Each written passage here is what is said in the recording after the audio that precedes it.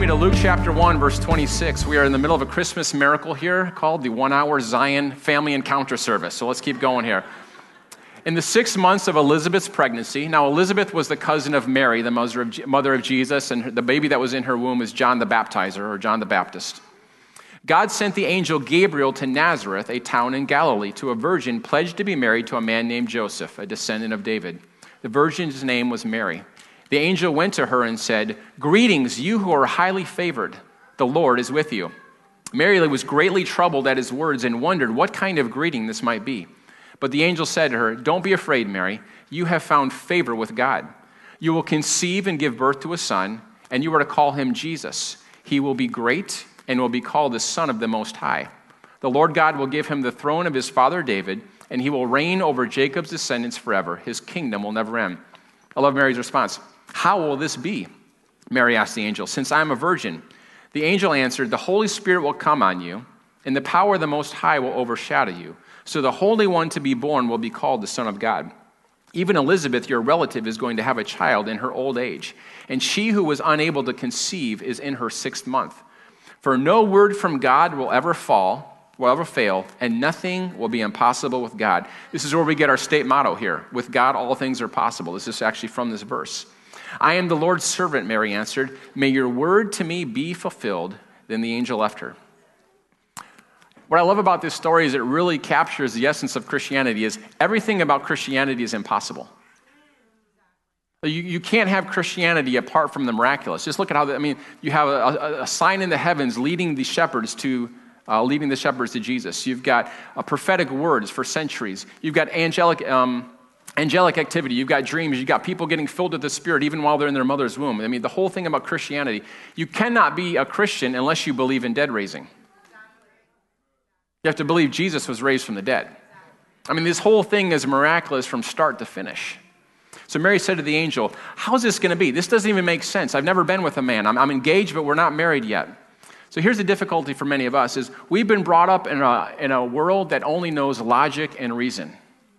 We have a difficult circumstance, and it's like, hold on, this doesn't make sense. How am I going to do this? This doesn't. You begin to reason it out and try to figure it out with your brain. God gave us a brain, and he wants us to use it. So please, I'm encouraging you, use your brain. This is not a sermon against that. But there's a cutoff point where logic is not going to help you in the realm of the Spirit. You need wisdom. You need revelation. You need imagination. You need dreams and visions so you can cope with the majesty of the situation of what God wants to do in your situation. In fact, logic becomes a stumbling block. You ready for this? Because logic will talk you out of things that revelation will talk you into. I'm going to say it again. Logic will talk you out of things that revelation will talk you into. So here's what God does, is he sneaks past our natural mindset with dreams and visions and prophetic words and promises. Those things have a way of just getting past our reasoning mind, and God's saying, I'm not asking you to figure this whole thing out, I'm asking you to trust me. And so Joseph gets this word, she's pregnant, and I know we haven't been together. And so we find out in the Gospel of Matthew, he says, I got a plan. I'm gonna break off this marriage quietly. I'm not gonna dishonor her. And then what happens? God gets past his logic and reasoning and gives him an angelic encounter in a dream. And it says, okay, listen, God is not asking you to figure out your difficult situation. He's asking you to trust him. Here's what Proverbs 3, 5, and 6 says.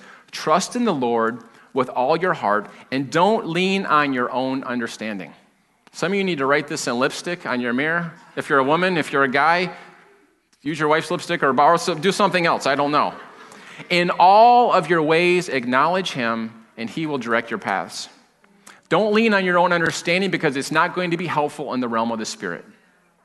What we need to realize is trust replaces our need to understand. God, I don't know what's happening here. I don't understand this, but I trust you. When God gives you a promise, that is your antidote to fear, worry, and doubt. It's like, hold on a second, I'm panicking here. Hold on, what am I doing? I've got a promise. Sheesh, I'm safe. Everything's good. I've got a promise. A promise is God coming into your imagination and showing you what he wants to do so that you'll have the faith to walk through that difficult situation. A promise comes in and it just rearranges your amount of furniture and shows you things from his perspective of what he wants to do. Let me tell you your identity as a believer. You ready for this? Everything in your life is a possibility. Every issue in your life is a possibility for something wonderful to occur. Everything in your life is designed to give you an upgrade. Any difficulty you're going through is to give you something, not to take something away from you. Every difficult situation, the promise covers everything. Listen, if you don't have anything else, here's a promise. Jesus said this, I will be with you. It's like, yeah, the Israelites are going into the promised land. Yeah, there's giants, there's some difficult things to deal with, but God showed them the end. I'm going to give you this land. Imagine you're a football team and you already know that you're going to win. You just still need to play the game. That's what it's like. God's like, I'm giving you this promise. You're going to win, so now your job is to trust. It's to listen to me. Don't let your heart get troubled by all these other things. It's look at that promise. Don't get distracted by the giants. Don't get distracted by the walled cities. God says, I've given you the promised land. Your job isn't to figure it out, gang. Your job is to keep your eyes on him and say, I've got a promise.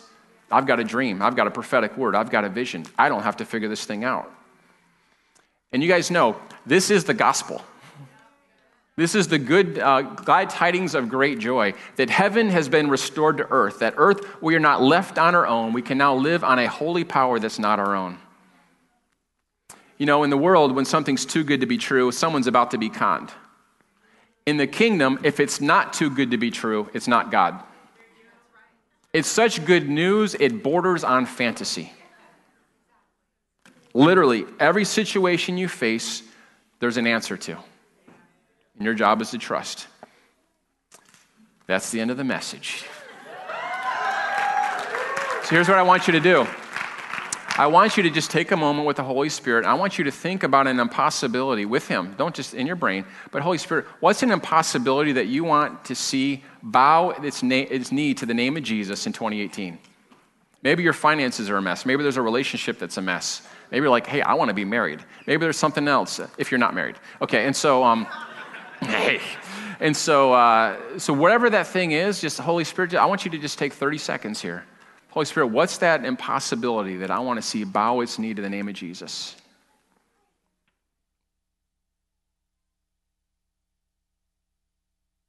Maybe it's a health issue.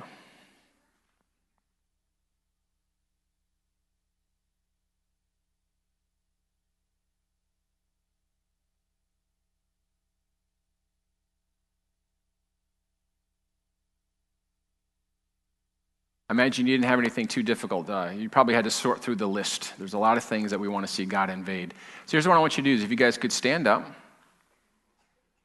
and take out your wallets. I'm just kidding. That's a terrible, it's terrible Christmas humor.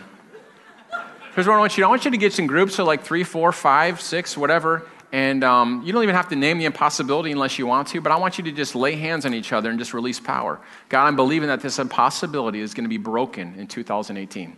So just go ahead. Just go group around if you got to introduce yourself. But just whatever it is. If you want to name the impossibility, go ahead. If not, then just begin to agree. We're just going to take 2 minutes on this.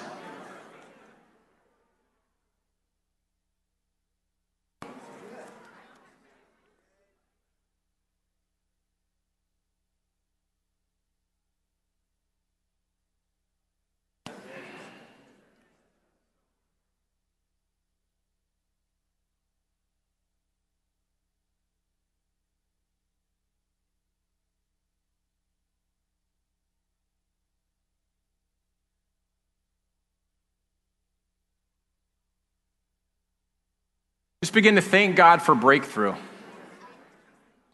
Just begin to thank God that no matter what that situation is, he promised that he would be with you. Lord, I just thank you that they don't have to figure it out, they just get to trust. Lord, I pray that you would remind them of promises, because when they got a promise, everything's going to be okay.